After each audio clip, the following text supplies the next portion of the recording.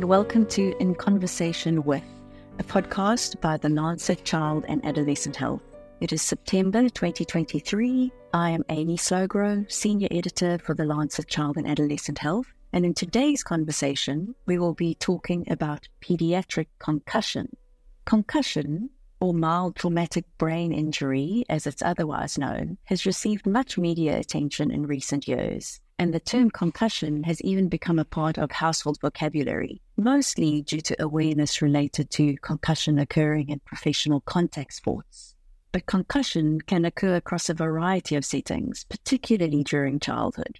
So I'm delighted today to be joined by Dr. Miriam Beauchamp, who is a full professor in the Department of Psychology at the University of Montreal and a researcher at the St. Justine Hospital Research Centre, where she leads the ABC's Developmental Neuropsychology Laboratory and directs the Brain and Development Research Axis. She also holds the Canada Research Chair in Paediatric Traumatic Brain Injury. Hi, Miriam, and welcome to our podcast today. So before we dive into conversation about pediatric concussion, it would be just lovely to hear a little bit more from yourself, perhaps about how you ended up in this research area and what makes you excited about working in the field of concussion and traumatic brain injury in children. Sure. And I'll be completely honest with you here. I'd like to say that I always dreamed of working in pediatric concussion, but, sometimes we're led into pathways in different ways and we take up opportunities along the way. So actually, I did my PhD working on Parkinson's disease, so in a completely different area. But I did have a neuroimaging component to that work, and that's one of the links because neuroimaging, has obviously been an important part too of characterizing, brain integrity after traumatic brain injuries. So that's one small link, but it's a little bit distant. But I also worked as a clinician. I'm a neuropsychologist by training, and I worked as a neuropsychologist in a neurotrauma unit. And most of the patients we saw there were people who had acquired brain injury or specifically traumatic brain injury. So that's my second link. And I did do a postdoc actually in Australia with one of the world leaders in pediatric concussion and traumatic brain injury, Vicky Anderson. And so obviously, through her mentorship, I came to the field, but after that, I really got passionate about it during my postdoc, and I could have taken a different direction afterwards when I became an independent researcher, but I really thought there was a lot of work to do there and that there were so many opportunities to advance the field, but also change clinical practice. And so I've stuck with it since then. Oh, that's fantastic. I'm always fascinated to hear about how careers sort of converge into a direction and opportunities that just come along the way and lead you on a path. And this is such valuable work now that you're doing. Right. And it's not always linear. Not always linear. It isn't at all. That's very true. So I like to always start with the basics. And so for our audience, before we dive deeper into our topic today, let's just start off with going through what we mean when we refer to concussion, pediatric concussion specifically. What type of injuries does this include, and how does this happen in children and adolescents? Of course. So concussion is actually a form of traumatic brain injury. It's what we call the mild form of it. And it occurs when there's a force that's transmitted to the brain and disrupts the function of the brain. So this can occur through a direct blow to the head, for example, if somebody gets hit or falls on their head. And of course, this makes the brain move in the skull, and it can come and impact against the sides of the skull, and that creates disruption and sometimes damage. But it can also be a bit more indirectly through a hit to the body, for example, which is forceful enough so that the head is moving and the brain is moving. And there are many ways those injuries can occur. Most people will have heard or are familiar with what we call sports concussions. So concussions that occur in the context of sports, either through a direct hit to the head or to the body, or impact with the ground, for example, or with a structure. But they also occur through falls, and falls is quite a general category. It can be falls, unfortunately, down the stairs, or in some countries like mine, I'm from Canada, on the ice in the winter. It can be from furniture, from a playground structure, so from many different sources of those injuries. And car accidents or motor vehicle accidents are also a source. Sometimes we associate those with more severe injuries, but they also can lead to mild traumatic brain injury or concussion. That was a super explanation. So we've just published your review in our October 2023 issue. And in that review, you look at the scientific literature on pediatric concussion, specifically related to outcomes following concussion and how to improve these. So from your review, what would you say are the most important pieces of information for clinicians and primary caregivers to know in general about outcomes following a concussion in a child or adolescent, and then perhaps more specifically what they should know about how to optimize the outcomes following concussion?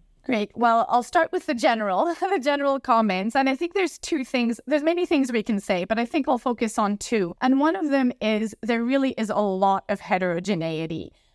Really no two concussions are alike, and the manifestations of those injuries can be really drastically different from one child or one individual even to another. And whereas some might have no symptoms, they might have sustained the injury, we know it's a concussion, but within hours they seem fine and they don't report any symptoms. Others might experience symptoms and difficulties for days, weeks, and in a minority of cases for months after the concussion. And the symptoms themselves can be really different. One person might have cognitive symptoms, so they might be confused or have difficulty concentrating, while another might have physical symptoms, for example, balance problems or difficulties with their vision, for example. So, it can go in really a lot of different directions. And of course, this logically means that no two trajectories are alike, and treatment plans can be very different and need to be tailored to those individuals and what they're presenting. And the second more general point I would make is something we sometimes tend to forget, perhaps especially when we work clinically with people who do have difficulties, is that generally they do have a favorable outcome. Many know this, but it's often easy to forget the sort of more positive messaging. And of course, there can be concern that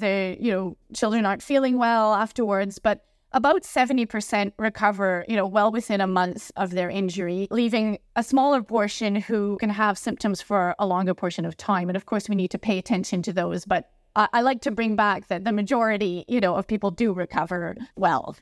That's really helpful, Miriam, because I think as care providers or even as parents, we maybe want to err too much on the side of caution sometimes. I guess what I took from your article at the end of the day is that it's a balance between not dismissing the impacts of concussive events, but at the same time also not being too overly protective in terms of restricting and limiting children and adolescents in their activities, either to prevent the event or after the event, sort of over-rest and the actual negative potential consequences of that. So I think that's really a good, strong take-home message from your paper and from this discussion, is that for the majority of children and young people, the outcome will be positive, but it's certainly still something to pay attention to and to respond to appropriately. Absolutely. And you touched upon, ways to optimize outcome. So maybe I'll just say a few points about that. Obviously, one part of it is offering the right treatments to go with those profiles, those trajectories. But treatment or intervention is not all of it. And in the paper and today, I'll highlight that prevention doesn't seem like a way to optimize outcome because it occurs before, but we can use the old saying, prevention is the best medicine. Avoiding a concussion is the best outcome you can have. I think we're going to come back to it later, and we do talk about in the paper ways to do that. Identification or diagnosis is also a big part of it. Misdiagnosis can lead, if a concussion goes undetected, there's a risk of repeat injuries, there's a risk of prolonged recovery. So we really do need to pay attention to how we are we good at detecting these injuries? And we talk in the paper about different prognostic factors, different predictors of outcome. And from a research perspective, we need to have a fundamental understanding of these predictors, these factors or modifiers of outcome. But from a clinical perspective, it's really about identifying risk factors. Who are the children who show signs or have characteristics that may put them at risk for prolonged recovery or for more severe symptoms, and identifying those kids so that they're very rapidly put on the track to recovery with the right resources. And of course, the right treatments and the right interventions, focusing on what symptoms they're presenting. We do, because there can be such a range of symptoms, it might require multidisciplinary resources, but that doesn't mean that all those resources are necessary for each individual, right? We want to use our resources wisely, I would say. That's great. I think I really sort of appreciated that piece in your paper as well, on that, kind of a one-size-fits-all approach doesn't work, that there is so much heterogeneity, but at the same time, we sort of need guidance and some kind of harmonization around like these different trajectories, what is optimal for them, and sort of grappling with the gray in the need also for standardization. That's great. So sort of with your long-term perspective in this field, it would be really interesting to hear about what you've seen change in the understanding of concussion in children and adolescents, and how best to support them after a concussion event. Reflecting on where we've come from and where we are and where we might be going, I would sort of want to touch upon the idea of extremes. I think that the field has gone through some extremes and is finding a balance. So I'll give just maybe 2 or 3 examples of that. But we've gone in terms of management of concussion and treatment or intervention from extremes in terms of our recommendations for rest and physical activity. So not so long ago, the recommendation or the thought was that kids and youth with concussion should really be at complete rest after their injury, often in a dark room with no sensory stimulation and no activity whatsoever. And we know now that actually that's a good way to have poor outcome, just in terms of, even being removed from one's social activities and having no stimulation. If you think about sitting in a dark room for a few days, I don't think anybody, finds that enjoyable, of course. So a lot of psychological consequences to those extreme recommendations that are no longer valid. And, we've gone from that to very recently with the updated recommendations to the idea of relative rest and tolerating some amount of activity, not risky activity, not risky behaviors, but, the idea of active rehabilitation and recovery and engaging very rapidly in some low-risk activities that are also stimulating and rewarding. And perhaps the other extreme I would just mention that, we've come from is, I think we started in the field from this idea that mild traumatic brain injury or concussion is benign and has no consequences. So I think people worked very hard over the years to convince others, to convince researchers, clinicians, and policymakers that they do have consequences that deserve attention and that deserve treatment. So we've gone from this idea that we don't have to pay any attention to them to a somewhat catastrophizing view of it, where people, I think, got very concerned and probably overly concerned and anxious about it. And I think we're finding some middle ground now. Just fascinating to hear and to kind of see sort of how that pendulum is swung, and hopefully we're finding a middle ground there. So let's go back to the prevention piece that you raised earlier, and you really emphasized this in the review, the importance of prevention of concussion. So let's maybe sort of hear from you what you think the missed opportunities are for prevention, or where could we act more proactively in prevention of these concussion events for children? Yeah, I mean, prevention is often, unfortunately, relegated to an afterthought, right? It's sort of the thing, even I'm guilty of it. Sometimes I present things on outcomes and then at the end I say, and we should prevent these injuries. So we try to make an effort in the paper to put it first in the paper, say, let's talk about prevention first.